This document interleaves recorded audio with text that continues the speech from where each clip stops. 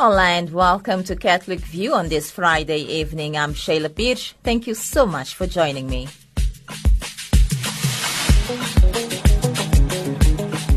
Coming up in today's broadcast, we get to chat to the new Vicar General of the Archdiocese of Johannesburg.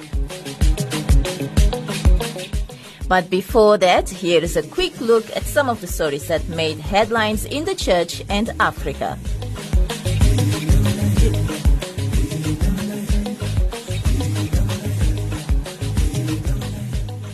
Hi, I'm Archbishop Peter Wells, Apostolic Nuncio. Thank you for listening to Radio Veritas, the good news for a change.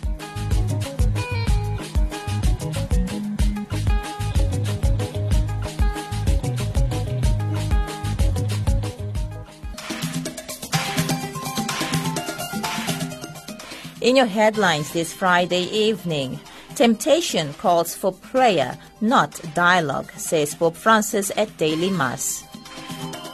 Angola's Luanda International Theological Week hailed as a success.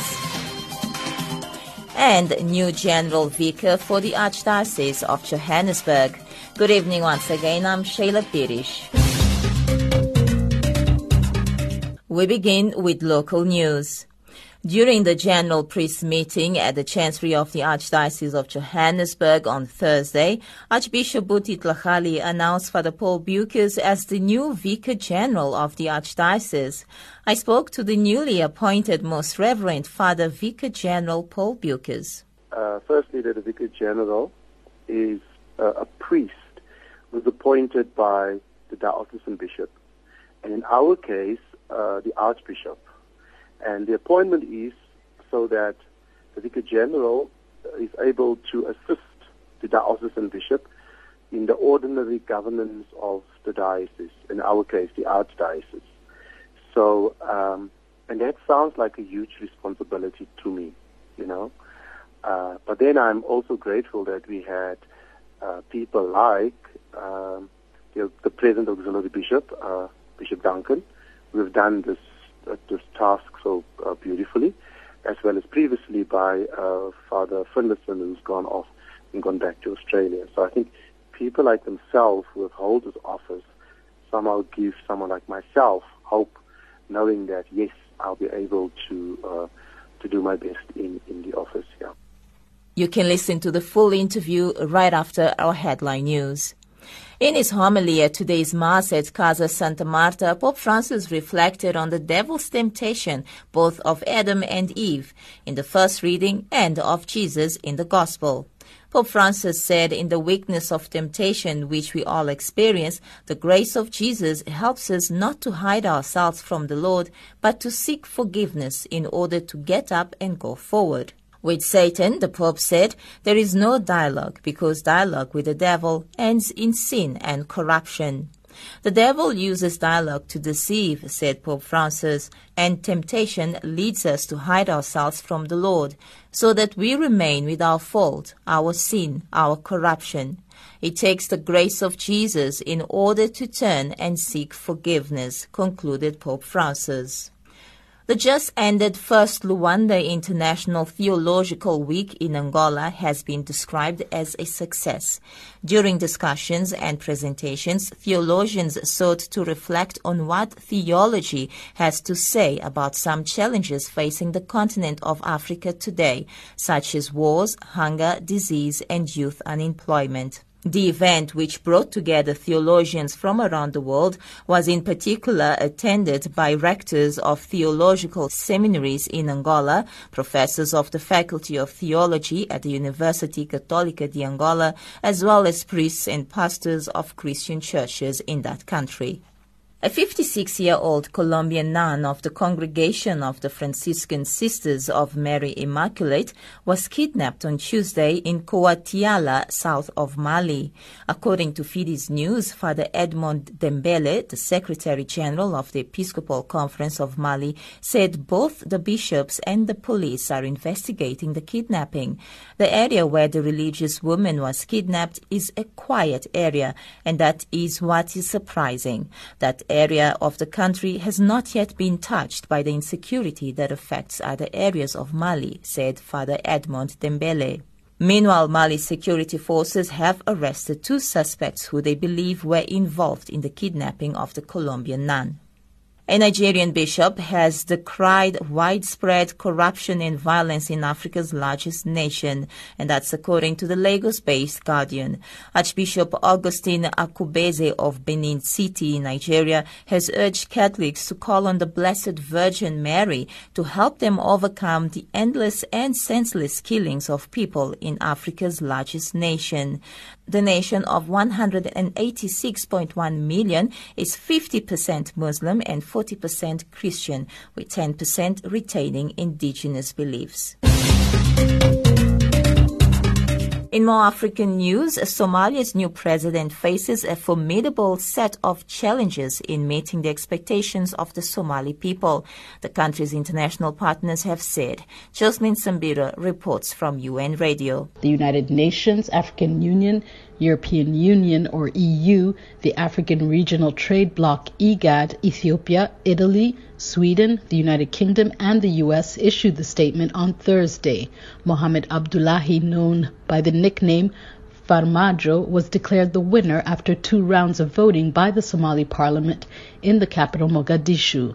The new federal government will be expected to respond to the country's worsening drought crisis and avert another famine. The partners explained improving security is another top priority President Farmajo identified. However, this will require continued partnership with the African Union and international donors. A 22,000-strong African Union force funded by the EU is currently in the country to combat an insurgency led by Al-Shabaab. Other challenges include reconciliation and a peaceful resolution of a number of local conflicts, together with resuming the constitutional review process.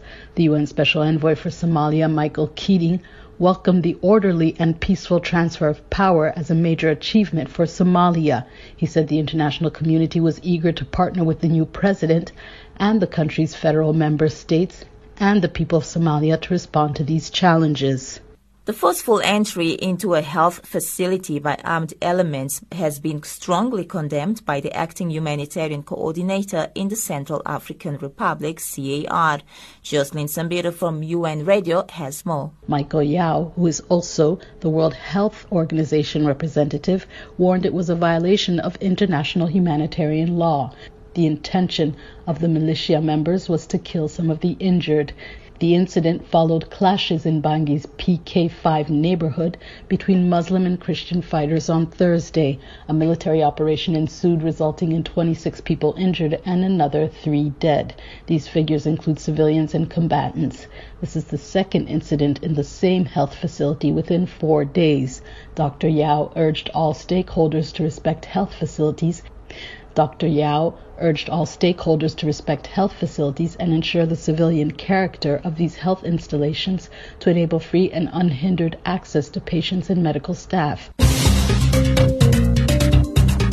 And finally, February 11 is the 25th World Day of the Sick, a commemoration instituted by St. John Paul II that takes place each year on the memorial of Our Lady of Lourdes.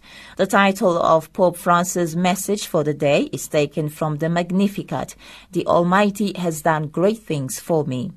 In his letter instituting the commemoration, St. John Paul II wrote that the day should be a special time of prayer and sharing, of offering one's suffering for the good of the Church, and of reminding everyone to see in his sick brother or sister the face of Christ, who by suffering, dying, and rising achieved the salvation of mankind. Pope Francis on Friday spoke about the situations of light and shadow in the healthcare sector, thanking God for the many healthcare professionals who live their work like a mission with knowledge and conscience. The Holy Father's words came in an address to the participants in a meeting promoted by the Charity and Health Commission of the Italian Bishops' Conference, the CEI, organized for the occasion of the 25th World Day for the Sick, set to take place on February 11th. Pope Francis told the group of Italian healthcare professionals that there have been many social and cultural changes in the years since Pope St. John Paul II instituted the World Day of the Sick in 1992. He said that today we see a situation with lights and shadows. Certamente La ricerca scientifica. Regarding the lights in the field of healthcare, the Holy Father said scientific research has certainly advanced, and we are grateful for the precious results obtained for curing, if not defeating, some pathologies. He praised God for the missionary zeal of healthcare professionals who are participants in the effusive love of the Creator God. With their hands, they daily touch the suffering flesh of Christ. He also expressed his joy for the numerous volunteers who seek to relieve and humanize the long and difficult days of many sick and elderly people. Pope Francis went on to speak about the shadows in healthcare which risk endangering the experience of our sick brothers and sisters. Se c'è un settore in cui la cultura dello scarto. If there is a sector in which the throwaway culture makes most visible its painful consequences, he said, it is exactly that of healthcare. When a sick person is not placed at the center and considered in their dignity, attitudes arise which can even lead to profiteering on other people's misfortunes. The Pope made reference to his message for the 25th World Day for the Sick, saying, in the first place is the inalienable dignity of every human person from the moment of conception until their last breath. He said monetary concerns should neither dictate political and administrative decisions nor the selection of those who manage sanitary structures. Pope Francis exhorted healthcare workers to never hesitate even to rethink their works of charity in order to offer a sign of the mercy of God to the poorest who, in trust and hope, knock on the doors of your institutions. Finally, the Pope said, Le persone malate sono membra preziose della Sick people are precious members of the Church. May they receive the grace to fill up what is lacking in the afflictions of Christ on behalf of His body, which is the Church. Those sufferings, he said, are forever transfigured by love. Meanwhile, back home, to mark the 25th World Day of the Sick, Cathca will be hosting a Mass for the sick on Saturday, February 11th at Our Lady of Lourdes Parish in Rivonia. Elvira Robeck is the liaison officer for Cathca. So it's the 25th World Day of the Sick, so it's quite a sort of a milestone year. And Cathca will be hosting a Mass for the sick at the Rivonia Catholic Church, which is also called Our Lady of Lourdes, which is in North Road in Rivonia, and will be held at 7:30 in the morning. So there will be a Mass, and then there will be a blessing for all the sick afterwards, just before the service finishes, by Father Peter Doherty, who is the parish priest. And this Mass is, if you do already have an illness that you know about, or you know someone that's got an illness that you want to bring them, it's for anybody that's in healthcare, so any nurses, doctors, field workers, home-based carers, so also all of those petitioners to come in and receive a special blessing. And those were your headlines this Friday evening.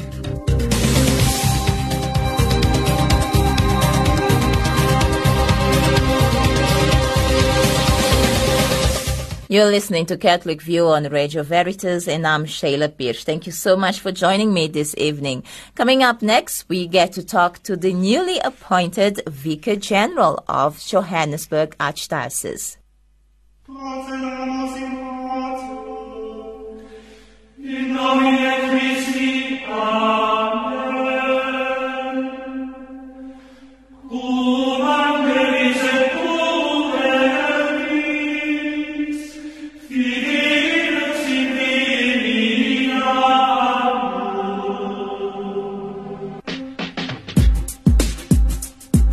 The Archdiocese of Johannesburg has a new Vicar General, and he goes by the name of Father Paul Bukes. The announcement was made on Thursday, the 9th of February, at the Chancery during the Priest General meeting with Archbishop Buti Tlhali.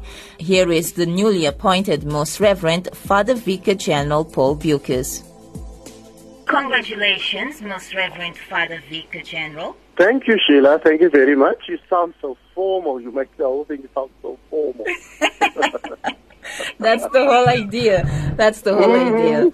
We need to have more respect now, hey?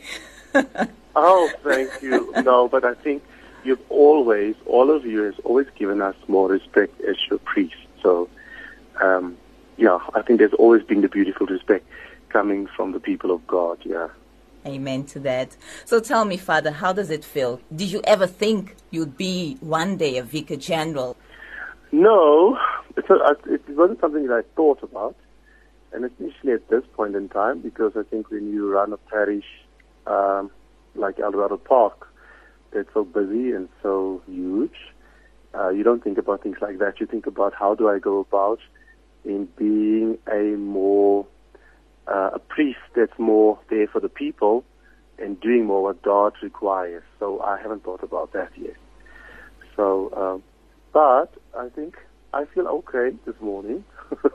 I just had mass with the sisters in the convent, and so they were going on about it. So I think the way the sisters reacted this morning made me more aware of the reality of the matter. Yeah. And now so talk to us. I'm a bit anxious. Yes? I can imagine. I was just about to ask you. Talk to us about the reality of your new title. What does it mean? What does it mean? It means that, the Vicar General, I suppose you know this, that firstly that the Vicar General is a priest who's appointed by the diocesan bishop, and in our case, the Archbishop. And the appointment is so that the Vicar General is able to assist the diocesan bishop in the ordinary governance of the diocese, in our case, the Archdiocese. So, and that sounds like a huge responsibility to me, But then I'm also grateful that we had people like the present auxiliary bishop, Bishop Duncan, who have done this task so beautifully, as well as previously by Father Finlayson, who's gone off and gone back to Australia. So I think people like themselves who have held this office somehow give someone like myself hope, knowing that, yes, I'll be able to do my best in the office, yeah. And tell me, Father, does it make your job easier knowing that you have an archbishop and an auxiliary bishop? Well, I think it will be a good thing to work together. I think since the archbishop is our boss, we'll all have to sit down and talk and look at in which direction the archdiocese needs to go, what's the pastoral need of the archdiocese. But I'm sure that the archbishop, the auxiliary bishop, and myself would be the vicar general, would be able to sit down together and sit and discuss and also pray about the needs of the archdiocese. In that way, I suppose we will be able to make sure that things go smoothly, as things have been going smoothly. Yes. And then what sort of works are you looking forward to do? Like, what is your favorite in it? What is my favorite? I don't know. I don't know. Look, I suppose the challenge would be, it would be office work, meaning I would sit in an office. And as a parish priest, and looking at myself, I've got an office in a parish, and I had the liturgy office, but I was more, among the people and doing things and all of that. So it will be a challenge because it will be different, because now I have to sit and be in the office. It's like, what do you call a 9-to-5 job? But to help us God, that just won't be a 9-to-5 job. Welcome to our world. Welcome to our world. Oh, yes, yeah. But now tell us, Father, what happens to the liturgy department? Are you still going to be working with them? What's happening there? No. Normally, as in my case, where I've been appointed Vicar General, it means my role as Vicar for Liturgy comes to an end. So His Grace Archbishop Budit Lachale needs to appoint another priest to head the liturgy department. Yeah. Wow, we're surely going to miss all those beautiful liturgy, the way you used to organize all the beautiful masses that would have in the church. Oh, thank especially you. The Chrism Mass. We always look forward to find out, I wonder what Father Paul Bucas will do this time around. But I'm sure the next priest that will head the liturgy office will take it to greater heights. I'm sure that the next priest will do much greater work, and through the liturgy, the celebration of Holy Eucharist, will be able to touch hearts of the lives, touch the hearts and the lives of the people. So I think, the next person will do a greater job, I believe, yeah. And Anastasia is still in the office. She's always been very faithful. she's been my pillar of strength in office. So I'm sure whoever comes, the two of them will work well together. Yeah, I don't think we should stress and worry about that. Yeah. All right. Now, Father, you did mention that you are also a parish priest of Eldorado Park. Eldorado Park. Of Eldorado Patron Park. of Siena Yeah. and St. Eugene de Mazenod. Imagine that. Imagine that. Now, how are you going to cope with this? Because, like you said, now you're going to have more like a 9-to-5 job, and you still have the parishes to look after. How are you going to cope with all of this? Yes, very true. I've got a saying, and I use it in the parish here with the parishioners. And it goes like this, that I believe that God will not put you in a place where His grace cannot sustain you. I strongly believe that God will never put you in a situation where His grace and His mercy cannot sustain you. So I trust and I believe that God will give me the strength to be able to carry out this responsibility. I'm also aware that I need to take care of myself. So I need to look after myself in terms of my health, and I need to make sure that I find a balance in living out my priestly life, but also ministering to people, and at the same time to be the Vicar General. So I need to find a balance. I'm quite aware of all of that. So I think that would be important. Yeah. Well, Most Reverend Vicar General, Father. Oh my word, this sounds totally different. You want to be formal, so you would have all these tongue-tied and all of that. Okay, so, let's do that again. Well, Most Reverend Father Vicar General Paul Bucas, is that correct? I don't know. It's just the title. Is that how it goes? I really don't know. Oh, well, in that note, thank you so much for talking Sheila, to us. Thank you so much. And God once bless you. again, congratulations. Very Yes, happy once to again, hear this thank you. good news. I say thank you to you, and thank you for the good news that Radio Veritas is busy with at the moment. We really appreciate your ministry, and may God bless you, and I hope that we'll work well together in the future. Thank you so much. And that was the newly elected Most Reverend Father Vicar General Paul Bucas of the Archdiocese of Johannesburg.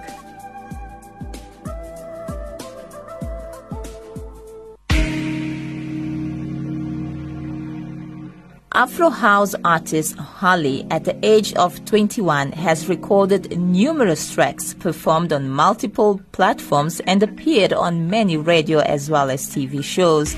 She has collaborated on several tracks across many genres and has succeeded in pacing her career while crafting her sound and developing her brand. Over the years and since the age of 13, she has worked with musicians and recorded with artists from Mozambique, Senegal, Congo, and Nigeria. So when I originally started music, I was really just doing it for fun, just as a hobby, just as a passion, And I was just really lucky to meet some amazing musicians that I'm still working with today that have really guided my journey and really formed the musician that I've become.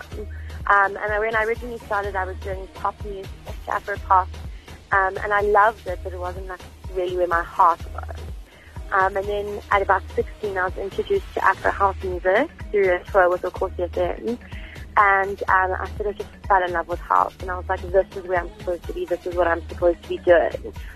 And I've been really fortunate to work with some amazing artists. I've worked with Professor, I've worked with Ice Prince, I've worked with Shorta, Drake Santini, Kobo, and just awesome artists that have been able to teach me so much about the industry and about the music industry in particular.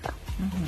Interesting you say that when you started it was just for fun, just for as a hobby, something that you like. Well, let me do it on the side. And now today you have actually perfectionated this. You have been working with so many artists, like you've mentioned, artists from Mozambique, Senegal, Congo, as well as Nigeria.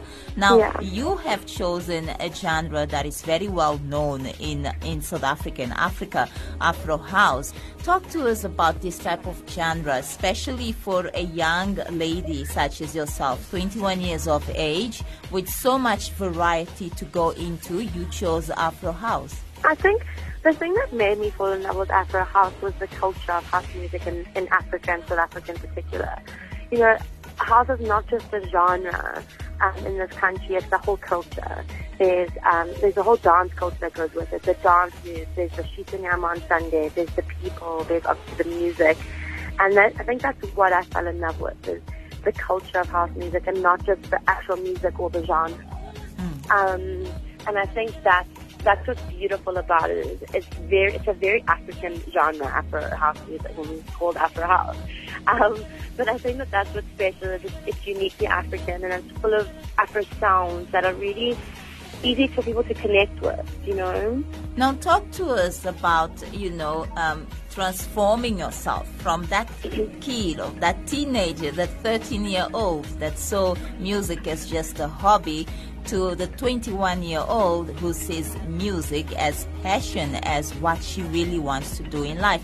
Talk to us about that whole process. How was it for you, especially in terms of academics? Well, I mean, I'm really lucky that I've always done well at school, but when I was in school, I was diagnosed with diabetes at a young age. I couldn't really get another sport, so music was what I turned to, and that's how I got into music originally. And it was, like I said, it was just a hobby. It was something I did to take my mind off things, to just enjoy myself, to express myself. And then when I first started recording music, when I first went to studio, I loved it so much that I just couldn't get enough of it. And then someone said to me, why don't you record a studio album? So I recorded my first studio album, sort of not sure if it was what I wanted to do as a career, but once I started performing the music and the album was selling, people were loving it, I was like, oh my word, I really do love this. I don't think I could do anything else. I don't think I could go sit behind a desk every day and do that sort of stuff. And I always just done really well at school. I got 8 distinctions in matric, top of my class at varsity, on the dean's list at varsity. So I do still do really, really well academically, and like my family's condition was that I could do music and they would support me 100% as long as I studied as well and try to do my best at academics. So I'm really lucky that I did do well at academics in school and now in university. And I think that what's really important for people to remember that as musicians, people think that we don't need to have an education, but an educated musician is a successful musician, and I think that that's what's really important for people to remember. Well spoken. But now, Holly, at the age of 21 and being an Afro House artist, how do you see the women in this industry? How are you treated as a lady? It's definitely still extremely tough as a female artist, but I think that's given internationally. I know this year is like the first, Beyonce's headlining Coachella in America, and it's the first time a female artist is headlining Coachella, which is one of the biggest festivals in the world. And you would think that the 21st century that wouldn't be such a novelty, And the thing is, in South Africa, it's particularly bad. There is a culture of, male dominance in the industry. And there is a tendency to always refer to female artists as vocalists. We just sing. But actually, for me, example, I'm involved in every single step of the music-making process, from production to performances to setting up the live set, everything. And I think the first step is to start seeing female artists as real artists who hold their own and not just vocalists who are singing over beats and that's all we can do. And I think it's going to take us a while to overcome that. But I think that we will overcome it eventually. And I think the biggest thing is female artists need to start taking themselves seriously as well as male artists taking female artists seriously. We can't expect to be taken seriously if we don't take ourselves seriously. But it is a very big challenge in the music industry, but it's something that we're not just facing in South Africa. It is an international problem. All right.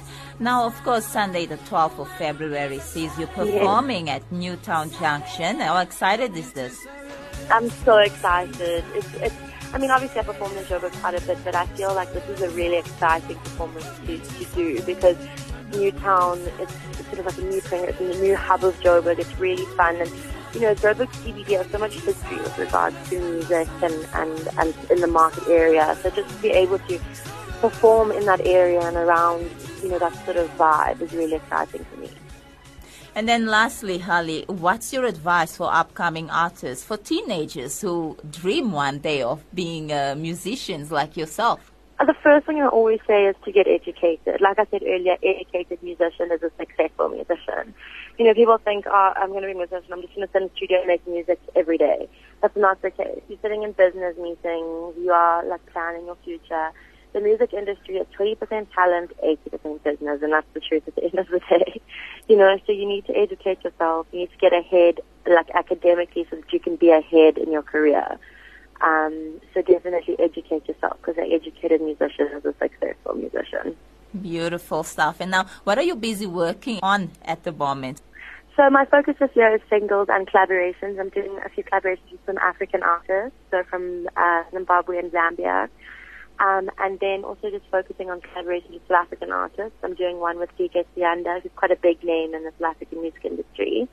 But if people want to catch what I'm up to, where I'm going to be, where you can download my music, they can follow me on social media. I'm on Instagram, Twitter, and Facebook. It's at Holly Music SA on all platforms, at Holly Music SA.